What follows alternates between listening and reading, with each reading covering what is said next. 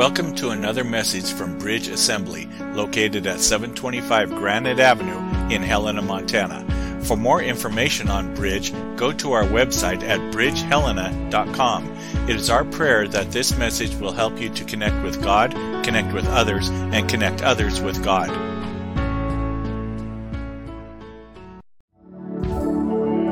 Amen. Heavenly Father, we give you this entire day. God, we give you our hearts and our lives. God, we give you our focus. We're intentional, Lord, about laying ourselves before you, not only in devotion, but also in surrender, Lord.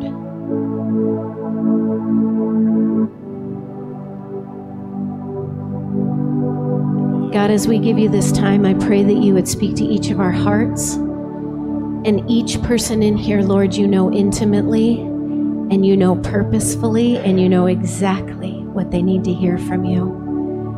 We rely on your Spirit, Lord. We ask you to fill this place. Thank you, Jesus, for your presence. Thank you, Lord, that you came as a baby. You sacrificed yourself for us.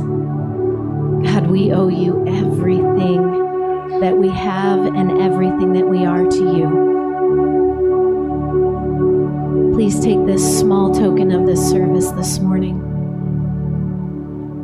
God, we love you. In your mighty name we pray. Amen. Amen. How is everyone? Good. Good Christmases across the house? Awesome.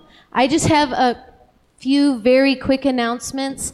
Our Wednesday classes for kids and youth and adults start back up this week, so make sure that you're there for that. The cafe is, I don't know if everybody knows, but today was the last Sunday of the month, and we're starting to do double punches on the last Sunday of the month, so make sure we want you to come all the time, right? But you get double punches on last Sundays of the month, and they are having all of the holiday drinks are discounted. So that's kind of fun. What else? I think has everybody gotten their new Bridge t-shirts and sweatshirts? If you haven't, make sure you stop by the cafe. They have those. Debbie, did you have something? Oh. Right now or after? I was going to do it in a second. Okay. Debbie wants all you kids to go hang out with her like right now. So I guess if you guys want to go, you can head downstairs with Miss Debbie. She's by the back door. Awesome. One more thing, giving. I think we all know that God asks us to sacrifice and give, to bring that giving into the storehouse. And if this is your church, this is the storehouse. And there's several different ways to give. Thank you guys. Let's see, online, texting, the giving box in the back of the sanctuary and in the foyer, and by snail mail. So I'm super excited. Many of you, let me back up. Many of you have asked how Jason's doing. He's doing really well.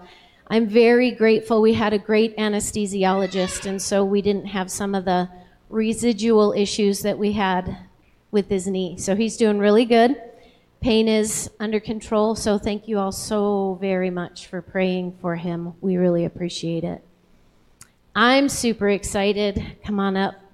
Many of you already know Mackenzie, but I'm super excited to hear her heart. There is one thing that I do know about her, and that is she's extremely passionate about Jesus and sharing him with those within her sphere of influence.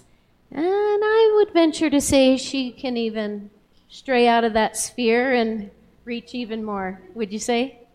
I don't know. Yes, you do. She totally does. So we're super excited to hear from her this morning, and I just pay close attention to her heart and her passion, because Jason and I are super blessed by it. So thank you so much for being here. Thanks. Cool. Well, thank you guys for having me. I've thankfully had the pleasure of meeting most of you, but for those of you I haven't, as Amy said, my name is Mackenzie, and I work with Chi Alpha. Love to take a moment to introduce myself to those who I haven't had the pleasure of meeting yet. So I guess I already said my name, but my name is Mackenzie, and I work with Chi Alpha, which is a college ministry organization. It's all around the nation, but I work specifically here in Helena, working with college-age students, mostly at Carroll College, but then also Helena College and everyone kind of college-age that lives around Helena. So that's what I do, and a little bit about me. I grew up in Portland, Oregon, so please forgive me for that one. But I grew up there with a lot of family, a brother, a lot of step-parents, a lot of step-siblings. I could try and explain it to you, but that's more confusing than trying to understand those Old Testament genealogies, so I'll spare you. But I moved to Helena in 2017 for college, and at the time I thought, I'm moving here for college to study biology, to study math, probably play outside because, you know, I lived in Portland and there's not much to do when you live in a brick city. I mean, stones, whatever the word is. Well, now you live in a city. So I was really excited to come to Helena and had no idea at the time that God was going to change my life when I was here. So came to college thinking it was for an education, but actually I came to hear the gospel and develop a relationship with Jesus.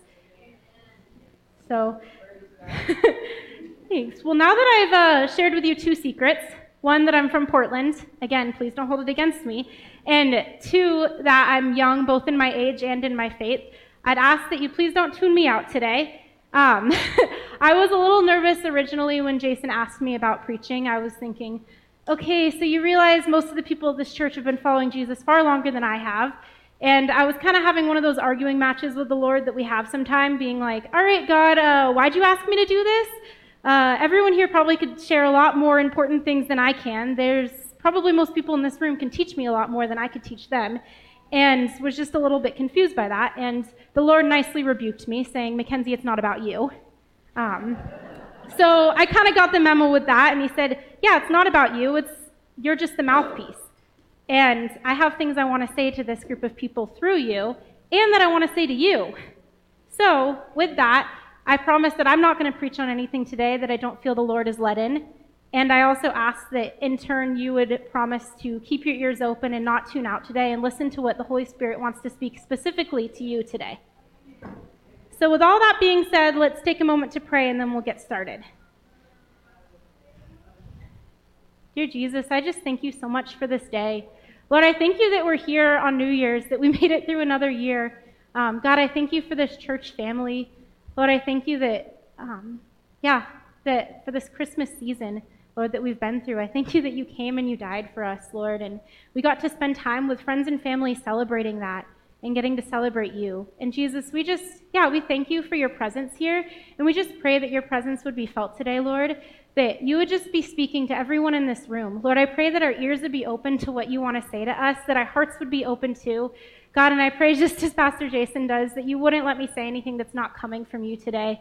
Lord, that you would shut me up if it's not from you. Lord, and I pray that you just speak the words that you want us to hear today. So God, I also pray that no one would leave here unchanged, Lord, that you would be speaking to every one of us. Lord, we just thank you for who you are, and we thank you for your deep love that you have for us, and we look forward to just spending time in your word together today and spending time in worship together today. So we pray all these things in your name. Amen. Sweet. So in Chi Alpha, where I work, we focus a lot on equipping our students through having discipleship for our student leaders. So, very low. So we do a lot of this by having a student leadership team. So we have students that they maybe have already been following Jesus for a little while, and they decide, all right, I want to start making disciples. I want to step out in this now. And so we walk alongside them and help them with that. So we get the pleasure of meeting with students that are really passionate about wanting to see other students that they know, knowing who Jesus is, who are passionate about wanting to step out, who are passionate about sharing the gospel with their peers. And maybe they've been doing this for a while, or maybe they're brand new to it. And getting to meet with these student leaders has been really, just really encouraging to me and has taught me a lot. In addition to these student leaders that we get to meet with and disciple, since our focus is on making disciples that make more disciples, we also get to meet with students that are not quite in that place. We get to meet with students who maybe haven't heard of Jesus yet, and they're starting to be curious, all the way to students who maybe they're getting ready to start making disciples, but they're just not there yet. There's a wide variety of where students are at that we meet with, and different pockets that we get to disciple at Carroll. And with this wide spectrum, I've met students all the way from, yes, I love Jesus and I want to get to know him more, to students who like, yeah, Jesus is okay, I grew up Christian, but whatever, and everything in between, right? And so there's a wide spectrum. And with that, I've gotten to learn some things. And I'm not going to pretend like, oh, every student is the same, or that I've learned one specific thing, because I recognize that every student is different. But something specifically that I've gotten to see, and specifically gotten to see sort of about the American church that I didn't get to see before, that I've seen through discipling college students, is that there is an overall struggle within the American church of responding to the gospel. What I mean by this is I've met a lot of students who know who Jesus is. They can tell me he's Lord, they can tell me he's Savior, and they can tell me, yeah, I care about relationship with God, but that's all that it is, just words. There's no actions that go with it, and as you're trying to talk to them more about this, it's an actionless faith. They say that they're passionate about God, they say they want relationship with him, but they remain unchanged, and they remain to look more like the world than like Jesus. And on the other hand, of the more extreme spectrum, I get to meet students also who are very desperate for relationship with God, but they're so desperate that they're just constantly searching for his love and affection. They're ultra-religious, hoping that they can maybe earn his love and approval. And with that, they're working so hard for something that's freely given. They've missed the point. In both of examples, there's a missed point of who Jesus is and what his gospel is and how to respond to it. And I know these are kind of extreme examples, but I said them slightly to make a point. But I'd be remiss not to mention that I see them in myself, and that I'm sure we all can see them in ourselves too. It looks like, maybe in less extreme examples, being convicted and talking about it, maybe telling some of your friends, I know I've done this, wow, I'm really convicted about this thing, but then I don't do anything about it. Or the sense of, wow, I really just want to do really well at this thing that God's asked me to do, and I'm going to work really hard to do well at it, but then I'm so focused on it, I forget to actually spend time with him. And I realize I'm starting to do it to please people, not actually to please God.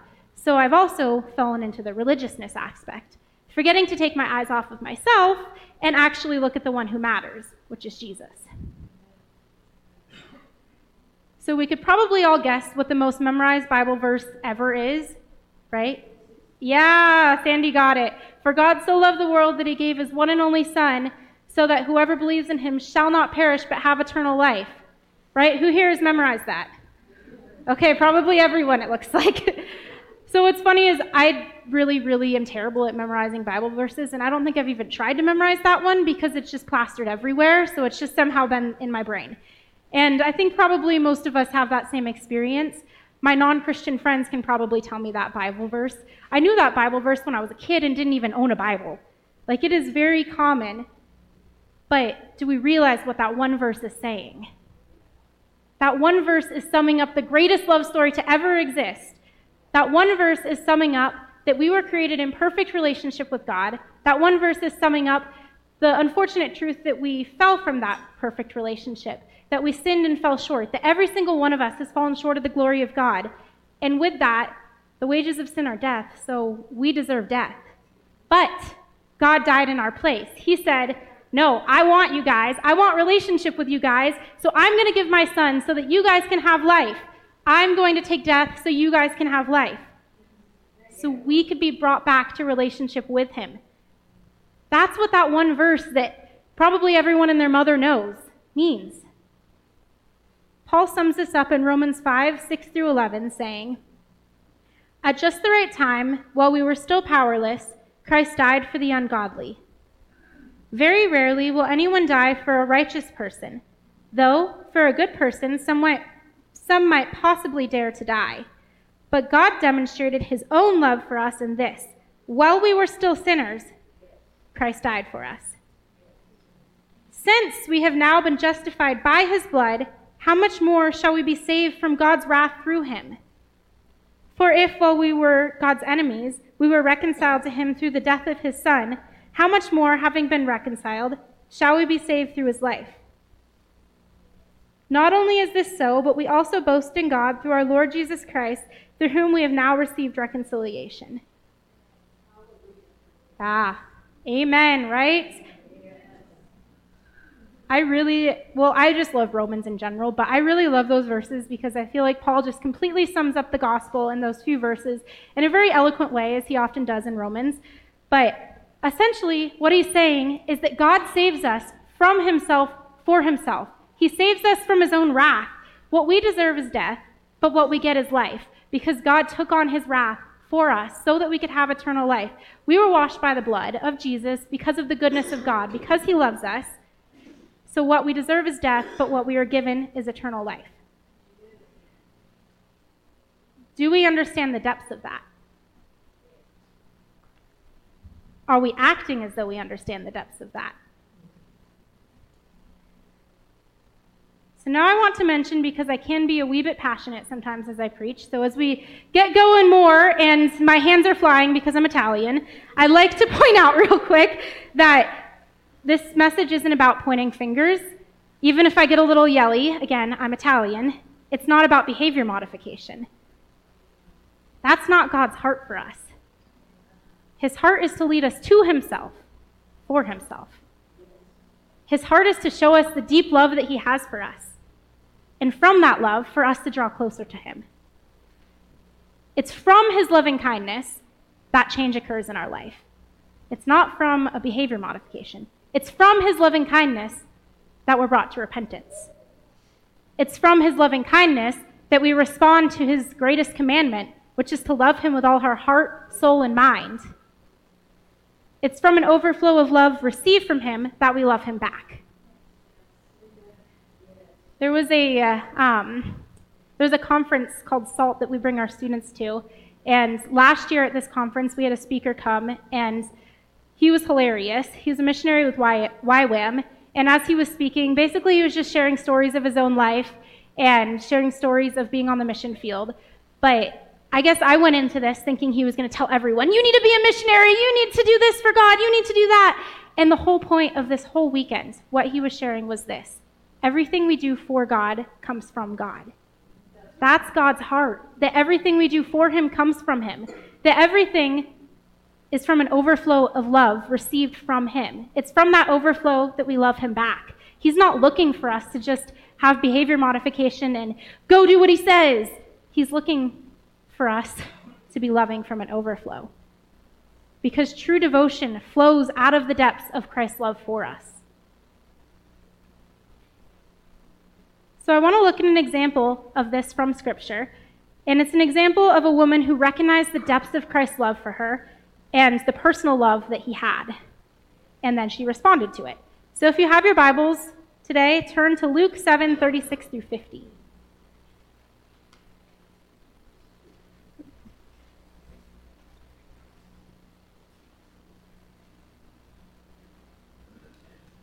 When one of the Pharisees invited Jesus to have dinner with him, he went to the Pharisee's house and reclined at the table. A woman in that town who lived a sinful life learned that Jesus was eating at the Pharisee's house, so she came there with an alabaster jar of perfume. As she stood behind him at his feet weeping, she began to wet his feet with her tears. Then she wiped them with her hair, kissed them, and poured perfume on them. When the Pharisees who had invited him saw this, he said to himself, "If this man were a prophet, he would know who is touching him and what kind of woman she is, that she is a sinner." All right, so Simon the Pharisee, he invited Jesus over for dinner, and we don't really know why he invited. Maybe he invited because he genuinely thought Jesus was a prophet, or maybe he invited him over because he was just kind of curious about him, wanted to test him, or maybe he just thought he would be an entertaining guest to have at his house. Who knows? But he's his honored guest, supposedly. And then in walks this woman, barging into his dinner celebration. In walks this woman who was told that she is a sinner, which all of us obviously are sinners. We've been talking about this probably 3 times already. But she was notorious. She was known in the town as a sinner. So it's not just the classic, we're all sinners. She was a notorious sinner. She had a reputation. So she was an outcast. She was known as a sinner. and she barges into the house of a Pharisee. And a Pharisee, by the way, they view someone like her as unclean. They view someone like her as untouchable, someone that they do not want to interact with and probably don't even want to look at. And so here comes this lady, and she's like, all right, I got to go find Jesus, and she barges into the house of the Pharisee. That's really bold. She comes into the house of a guy who views her as unclean and pretty much views her like dirt, and she comes barging in. So Simon the Pharisee is obviously horrified. He's thinking, oh my gosh, who is this woman to come in? And oh my gosh, she's touching my guest. What the heck? And to make it even worse in his eyes, not only is she touching his guest, he would think that his guest would probably say, hey, get off of me, or maybe rebuke her in some way. But instead, Jesus allows it, which horrifies Simon even more. So in response to this, he thinks, yeah, this guy must not be a prophet, because any prophet would be able to read the condition of this lady's heart and see that she's a sinner, and no prophet on earth would ever let some sinner touch him. My goodness. All right, so looking at the next verses. Jesus answered him, Simon, I have something to tell you. Tell me, teacher, he said. 2 people owed money to a certain moneylender. One owed him 500 denarii, and the other 50. Neither of them had the money to pay him back, so he forgave the debts of both. Now which of them will love him more? Simon replied, I suppose the one who had a bigger debt forgiven. You have judged correctly, Jesus said. All right, so something that I think is kind of cool about this point right here is in the previous verse, the Pharisee thought, man, this guy isn't a prophet because he can't read the condition of this girl's heart. But then Jesus reads the condition of Simon's heart, which I think is kind of fun. And instead of just leaving it at that and being like, hey, Simon, I heard what you said in your mind, he responds. And he responds with a parable and he responds with correction. And that correction keeps going, so let's keep reading. Then he turned towards the woman and said to Simon, do you see this woman? I came into your house, and you did not give me any water for my feet, but she wet my feet with her tears and wiped them with her hair. You did not give me a kiss, but this woman, from the time I entered, has not stopped kissing my feet. You did not put oil on my head, but she has poured perfume on my feet. Therefore, I tell you, her many sins have been forgiven, as her great love has shown. But whoever has been forgiven little loves little. Then Jesus said to her, your sins are forgiven. The other guests began to say amongst themselves, who is this that even forgives sins? Jesus said to the woman, your faith has saved you. Go in peace. Whoa, there is a lot in this. This is a really awesome chunk of scripture. Actually, one of my good friends, the girl who gave me this sweatshirt, funny enough, she loves this passage and has talked about it kind of for a really long time. But I see why. There's so much to unpack here. But I want to specifically focus on how the woman loved Jesus versus how the Pharisee loved Jesus. So looking at the woman, it's not necessarily stated where she came from or who she was. The Pharisee is named, but the woman isn't, probably to protect her, honestly. But it's not stated where she came from, her story, really. We can make some assumptions about what she was notorious for, but we don't really know who she was. But we do know that she came barging in, and the way that she loved Jesus, the assumption is that she probably had already heard him preach at one point, and she came in repentance and gratitude. So she was willing to come in looking foolish. She was willing to come in and do anything to express her love for Jesus. She recognized that she was forgiven, so she came barreling in to the house of a Pharisee who pretty much was going to hate her, which is crazy how much she recognized the forgiveness and recognized the love of Jesus. And so she came in looking foolish, not just barreling into a Pharisee's house, but crying at the guest's feet. She was willing to do anything to express the deep love that she had for this man. And sometimes we can look at this passage and be kind of thinking, all right, so she cried at his feet. That's a little odd. But there's actually significance to these 3 tasks that she did for Jesus. I mean, they weren't usually performed in this sort of way, but there was significance to the 3 things that she did. During this time period, there was 3 common rituals that a host, that's the word I was looking for, that a host would do when a guest came into their home. The first one was a kiss of greeting. I guess we don't really do that anymore, at least this side of the world, but a kiss of greeting was the first thing as they walked in.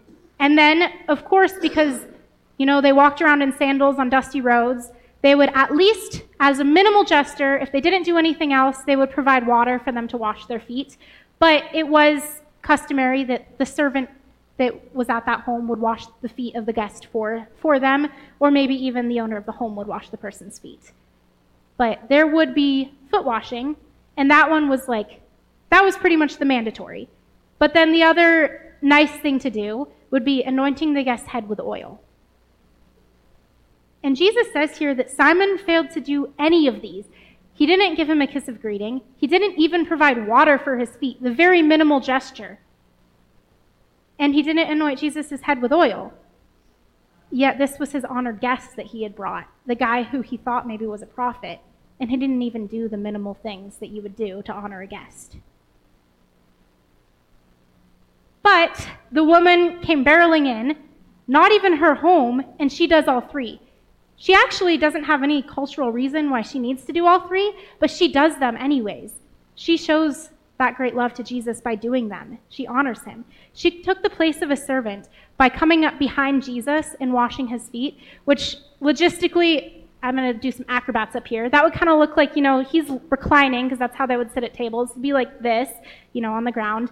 And so she would be able to come up behind him, washing his feet, not even looking at him, coming up truly in the place of a servant. And that actually, if you look through the Old Testament, there's a time in, I think it's 2 Samuel, when a maidservant does that to wash feet. So we know that that is literally the place of a servant that she is taking. So she comes in, takes the place of a servant, and she starts crying, weeping at Jesus' feet. And she's not just weeping a little bit, she's making enough tears to wash his feet that are probably dirty from walking around all day. So this is as people like to call it, ugly crying. And she, in doing this, was just weeping at his feet. And so the New Testament, the original Greek that was written here for the word weeping, I'm not going to try and pronounce it because you guys would all laugh at me, but the original Greek word used here for weeping means to mourn, weep, and lament as a sign of deep pain and grief, usually grief due to something like death. So she's weeping as a sign of mourning, lamenting, and a sign of deep pain and grief. I think it's safe to assume, given all the circumstances, that she's crying over the depths of her sin. I think it's safe to assume that these are tears of repentance.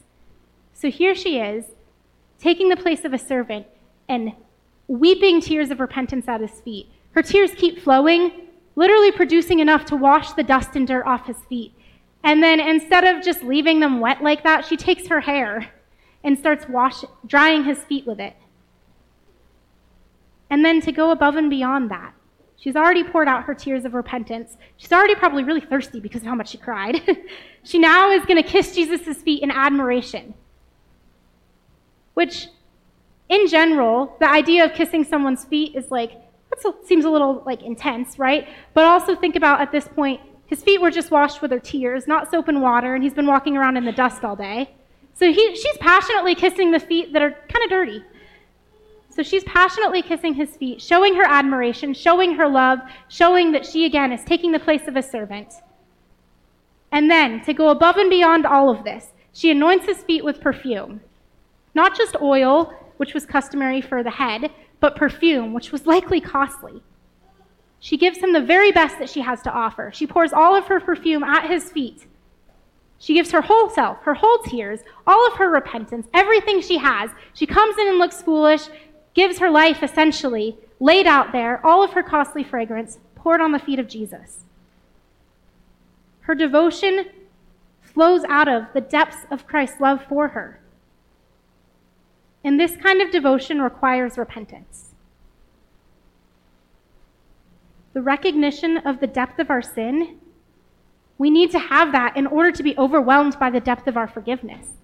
This woman had that. She recognized the depth of her sin, so she came in and was overwhelmed to the point of just completely laying herself at Jesus' feet by the depth of her forgiveness. She was overwhelmed by it.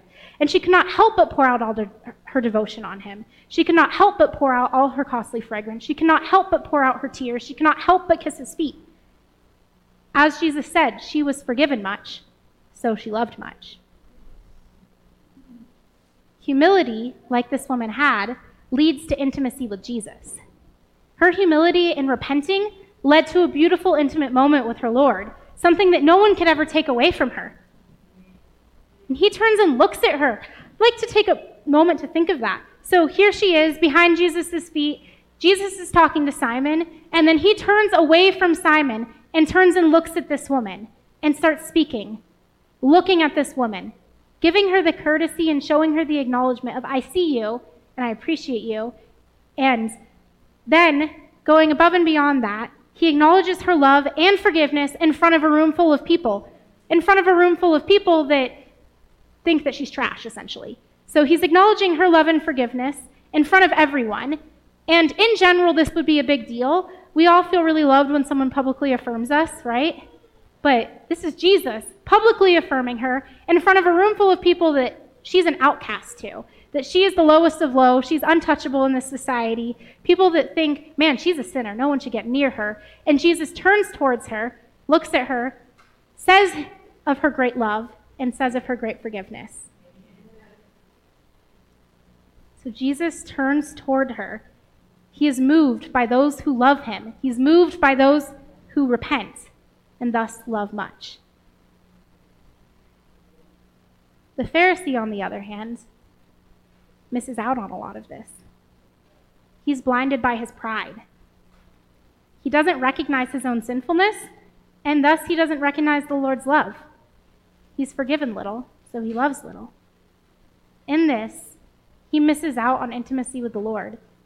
He misses out on what this woman received. In Jesus' parable, the difference between the big debtor and the little isn't actually the amount of sin. I mean, we all know the wages of sin are death, and all of us have fallen short. If, I've heard this analogy before, but if you have a cup of water and you put a little bit of dirt in it, you're still not really going to want to drink that water, unless you're, really desperate. But in general, you're going to just pour out the cup of water and you're going to get a clean one. It doesn't matter if there's a little bit of dirt or a lot of dirt. You don't really want to drink dirt. And so that's the same with our sin. The wages of sin are death. It doesn't matter how little or how much. It's all a lot of sin, and we all deserve death for it. So in Jesus' parable, he's not saying, oh yeah, some people are just less sinful than others. That is not the point whatsoever. The difference is awareness of sin. It's only in the painful awareness of our sin, and then in the joyful recognition of Christ's complete forgiveness, that we can come to Jesus like this woman did, loving much. True devotion flows out of the depths of Christ's love for us. And we can only recognize the depth of this love when we recognize the depth of our own sin. After all, it's pretty hard to be thankful for someone that saved you if you didn't believe you were ever in need of saving. It'd be like if someone pushed you out of the front of a bus and then you weren't grateful because you were like, the bus wasn't there. That doesn't make any sense. We can't be grateful for something, for being saved when we don't see it, right? So with all of this, the question is, what kind of relationship do you want with God? Do you want one like the woman, where you recognize the depth of your sin, and thus you are forgiven of much, but love much? Or do you want one like the Pharisees, where you don't have to deal with recognizing your sin, which can feel nice, but you're forgiven little, and thus you love little? So I want to share a little story where I was actually confronted with this question. A few years ago, shortly after I graduated college, I was confronted with this question while I was having dinner with my friends Tim and Brielle over there. You didn't know I was going to put you in here, so sorry. But we were having dinner with one of our students who was getting ready to leave for going on a mission trip with YWAM. We were sad to see her go, so we were all saying goodbye. I think we were sitting at Qdoba, and this student, as I talked about earlier, some of our students just encouraged me so much and teach me a lot. She was one of them. Oh my gosh. We were probably having a very casual conversation talking about nothing important, And then she's one of those people that can turn any conversation from very casual and shallow to really deep, really fast, and all about Jesus. So as we're talking, just sitting at Qdoba, all of a sudden she says, seems like everyone who's really close with the Lord and has a good relationship with them had to hit rock bottom first. And I thought about that and was like, huh? And then she proceeded to ask all of us what our rock bottom moments were. So we're having this deep moment in Qdoba. But as this conversation came up, I didn't really understand. I was thinking, all right, so what you're saying is that someone has to, like, go to jail or be addicted to drugs or, like, almost die or have something really dramatic happen in order to follow Jesus? Like, I was missing the point of what she meant by rock bottom. And then it wasn't until, in response to this, Tim said, I think people that say their testimonies aren't that powerful haven't yet been broken by their sin. And when he said that, it hit me like a ton of bricks. Oh, that's what she meant, duh. What she was talking about when it comes to a rock bottom moment, that doesn't have to necessarily be some dramatic moment. It can be, but it doesn't have to be. What she was talking about is having a moment where you recognize the depth of your sin, when you recognize that you desperately need Jesus, that you would not be able to make it through if it wasn't for Jesus, that, man, you are in desperation. Kind of like someone at the bottom of a well. I guess technically that would be a rock bottom moment, literally. But someone at the bottom of a well, they would need a rope thrown to them, and they would be really stupid to just be like, maybe I'll just get out somehow on my own. They're going to recognize, man, I'm really in need of someone to throw me a rope. That's what she was saying by a rock bottom moment. So when Tim said, I think that people that say their testimonies aren't that powerful haven't been broken by their sin, it made me realize this. Whoa. Mind blown. Anyways, it caused me to reflect on my own life and made me realize that at this point in my walk with the Lord, it had been a few years, and I had already had a moment that was, I guess, my rock bottom. It was a hard time where I was confronted with my own sinfulness and had to desperately rely on the Lord. I had to desperately rely on him for his deliverance and his forgiveness and just for help in getting out of the situation that I had gotten stuck in. But until that point, I had been following Jesus for at least a year, and I don't think I really ever understood repentance. I was never broken by my sin. It wasn't until that moment of, wow, I am really stuck, that I actually realized my own sinfulness. So when Tim said this, it just kind of struck me right in the heart of remembering when I was a student in Chi Alpha, and we do a discipleship class for our students, and I remember when we were learning about sharing testimonies, I was like, okay, I'll give a shot at trying to share a testimony, and I remember someone afterwards, it might have even been Tim, funny enough, saying, wow, your testimony is really powerful, and my response was, not really. So I realized in this whole moment of this conversation, I realized, wow, that was coming from me not recognizing the depth of my sin. I didn't realize how much I needed Jesus. I didn't realize that I was going to be dead without him. I didn't realize that that was like I was drowning. I had no idea. So my lack of realization of my own sinfulness had kept me from loving much. And during that first year or so that I was walking with the Lord, I did move very slowly when it came to growing. And I truly believe it was because I did not understand the depth of my own sin. I was not confronted with what repentance looked like. I wasn't confronted with my own sinfulness. And I didn't grow very much because of that. And I still grew, but it wasn't as much as I could have. Because my lack of repentance and lack of awareness of my own sin kept me from loving much. So from that conversation, something I realized is that as followers of Jesus, we need to make a choice. We need to make a choice to either fall back into our old ways of our prideful state of oblivion, or stay in that way if you hadn't come out of it yet, or to daily keep with repentance. So the choice of fall back in or stay in a sinful state of oblivion, which feels nice. You get all the happy fuzzies of following Jesus, but you don't actually get any of the real depth with him. Or to daily keep with repentance. I think we all know what the right answer is, but we also, even if we know that, we cannot do it on our own. That's something we can't just will ourselves to be like, all right, I'm going to keep with repentance. I'm going to be convicted, and I'm going to always be aware of my sin, because we're pretty dumb. And we are very sinful. And so it's really easy to just live in prideful oblivion. So we need the Holy Spirit's help for this. So we need to ask him. And what's really gracious of the Lord is that he gives us the Holy Spirit so that we can continue to walk close with our Father. So through asking the Holy Spirit for help in daily keeping with repentance, for asking the Holy Spirit for help in living our lives as though they're not our own, we get to experience the pain of allowing the Lord to sharpen us, and the pain of growing with him, realistically, and of repentance, because that can be hard. And we get to experience the joy and freedom of living a life laid down to the Lord. We get to experience also the joy and freedom of our lives not being our own, which on paper at first you're like, darn, I like to hold on to things, but it's also really nice when you recognize you're not the one in control. But most importantly, we get to experience intimacy with our God. Living a life of true devotion requires true repentance. Now you guys might understand why I'm wearing this sweatshirt, by the way. Anyways, repentance in itself, it's costly. It's painful.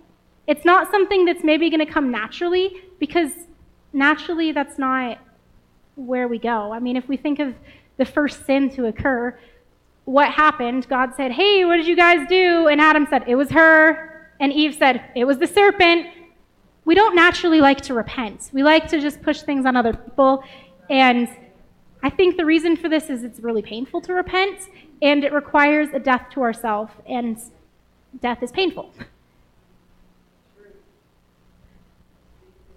But it's in repentance that we find freedom. Freedom and forgiveness. Freedom in getting to experience the full forgiveness that God has to offer. When we actually truly repent and experience his forgiveness, man, there's nothing so sweet as that. It's a weight lifted off your shoulders. So it's in repentance where we find freedom. It's in repentance where we have that freedom to move forward, to move closer to Jesus, to throw off the things that used to be hindering us and move closer into relationship with our loving God. We find freedom to love Jesus with everything in us, because no longer are we held by that weight. And we have the freedom to be truly and fully devoted to him. So when we truly repent, and when we get to experience the full forgiveness of God, and we get to experience reconciled relationship with him, true devotion flows out of us. We can't help but respond. It's like those moments where you're just really excited. I think of a kid on Christmas morning, and they're just so excited that maybe usually they don't wake up early, and they're waking up mom and dad like, come on, come on, come on.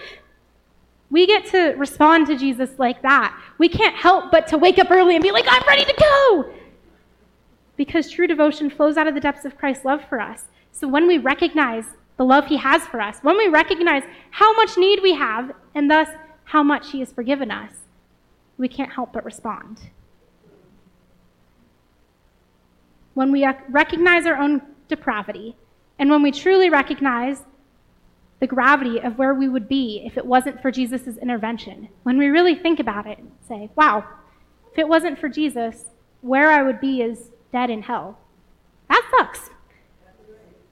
But because of Jesus, what I get to experience is eternal life with him forever, redeemed relationship with him forever. When we get to taste the full freedom of forgiveness, and we get to see God's goodness, that not only did he just give this to us freely, but he gave it to us through his own death. He gave it to us by giving his son, by taking the wrath that we deserve onto himself. When we think of it all in this way, the costly question of do we want to live a life fully devoted to Jesus no longer feels very costly.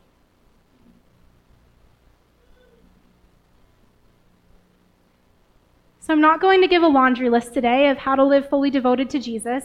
As I mentioned before, our God isn't a God of behavior modification. He's a God of leading us to himself, of showing us his deep love that he has for us, and that eliciting change. He's not looking for you to check all the boxes. He's not looking for a bunch of half-asleep followers to be like, did that, did that, did that, did that, okay, and did that, woohoo, I'm fully devoted. That's not his heart. His heart, what he's looking for, is laid down lovers who recognize their need for him. He's looking for laid down lovers who recognize what he did for them. He's looking for laid down lovers who want to spend time with him, who are moved by the love that he has for them, and from that want to get into his love, want to be with him, who desire a personal relationship with him, who want to devote themselves to him because truly he is life itself. He's not looking for us to be good Christians, woohoo! He's not looking for us to even just do all the things. He's just looking for us to follow him, to love him, to recognize the love he has for him, or for us, and from that love, respond to him. As I mentioned earlier, it's only from his love that we're able to actually follow his commandments. His commandment to love him with all our heart, soul, and mind, that comes from recognizing the love he has for us.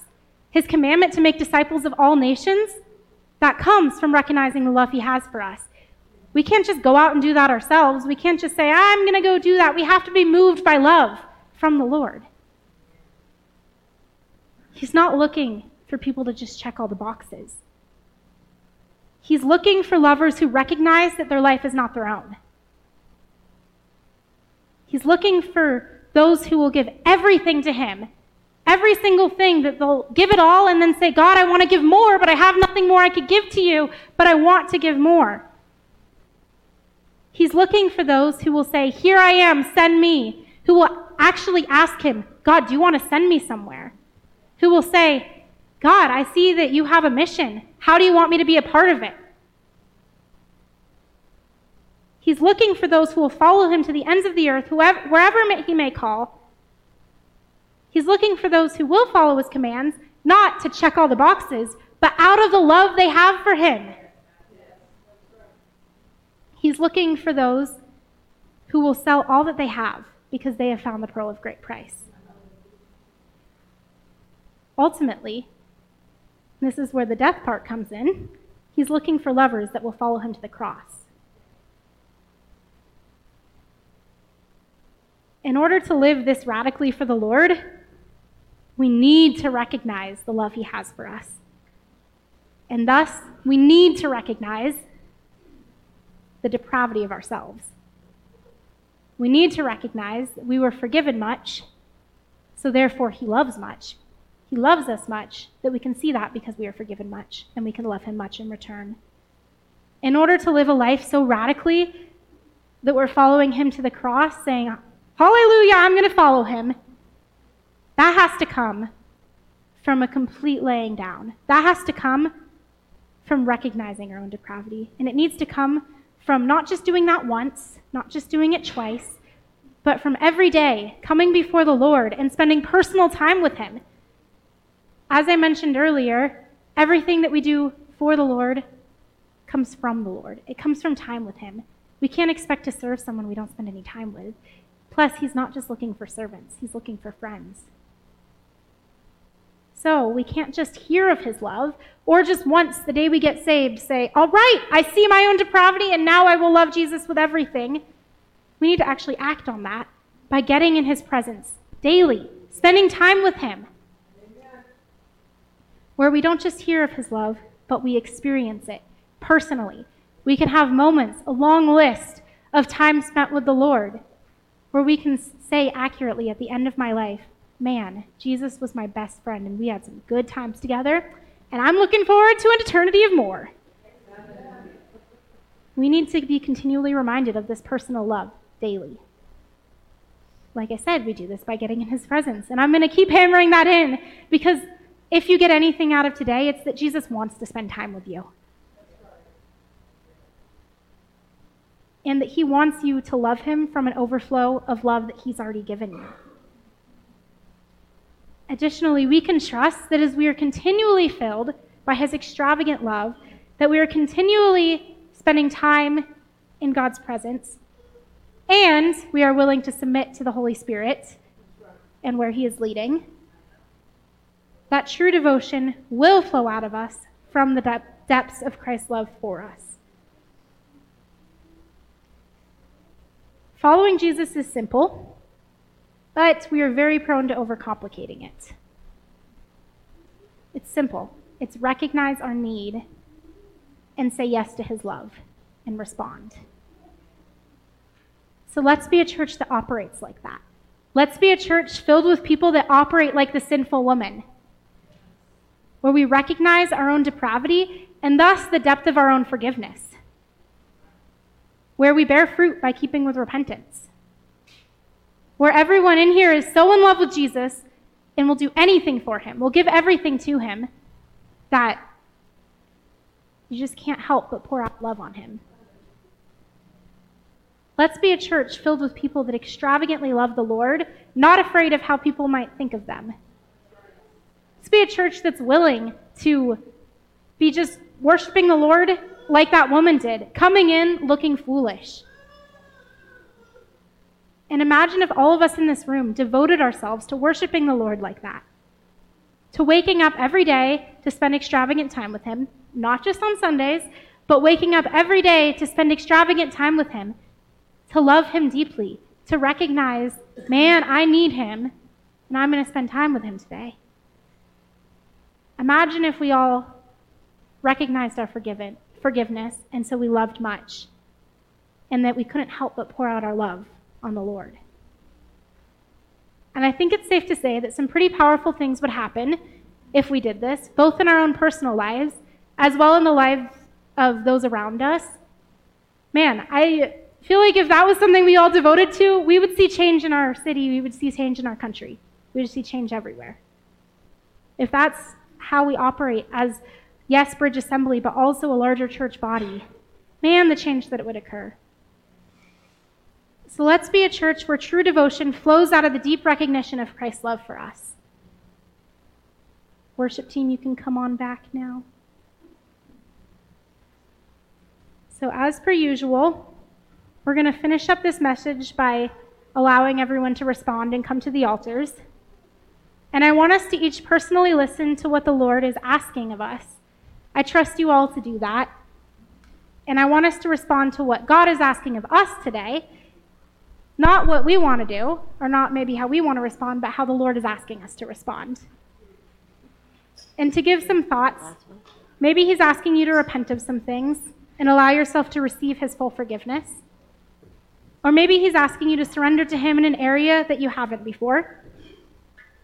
Or maybe he's just asking you to worship him and thank him and have gratitude for the love he has for you. Maybe he's asking you to say yes to him in something that you've kind of been pushing off and ignoring for a little while, and he's asking you to respond. Or maybe he's stirring you in some other area, but I trust you guys to listen to the Holy Spirit and respond to how he's asking you to respond. So with us, all of that, I'm going to pray and let the worship team take over. Lord, we just thank you. God, we thank you for the radical love that you have for us. Lord, I thank you that, you did everything so that you could have us back in relationship. God, I thank you that you went to the cross, that you saved us from yourself for yourself, Lord, that you took our place. And God, I just ask that, we would continue to recognize that every day, that we would live a life changed by your love every day. And Lord, I just pray that we could also be a church that continues to worship you like the sinful woman did in that story, that we can come and pour everything before you and say you're worth it because we recognize the deep love that you have, Lord, and our devotion will flow out of that. So God, I just pray us into this time of response. And Lord, I just ask that, you would be speaking to us and speaking to us on how you want us to respond, and that you would just allow us to have our hearts open to you, and that we wouldn't leave this time unchanged, Lord. So we love you, and we thank you, Jesus, for this in your name.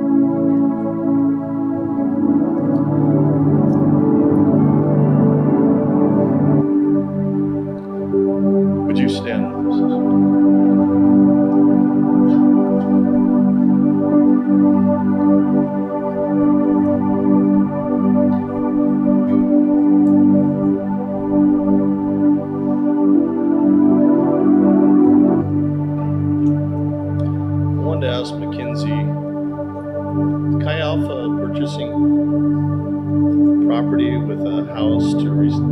That's happening here? And the reason is because you guys are growing and you need, Can you hear me? Sorry. Oh, there we go. yeah. But yes, to answer your question, because there's been so much growth that we don't fit into our current ministry house anymore. Yeah. Yeah. There's a way to donate to that too, if you're really interested in helping out with them and purchasing.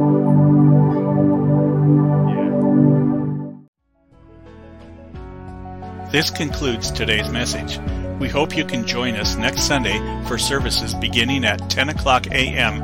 at Bridge Assembly located at 725 Granite Avenue in Helena, Montana. For more information about Bridge Assembly, go to bridgehelena.com, and we hope you can join us next Sunday with Pastor Jason Metz.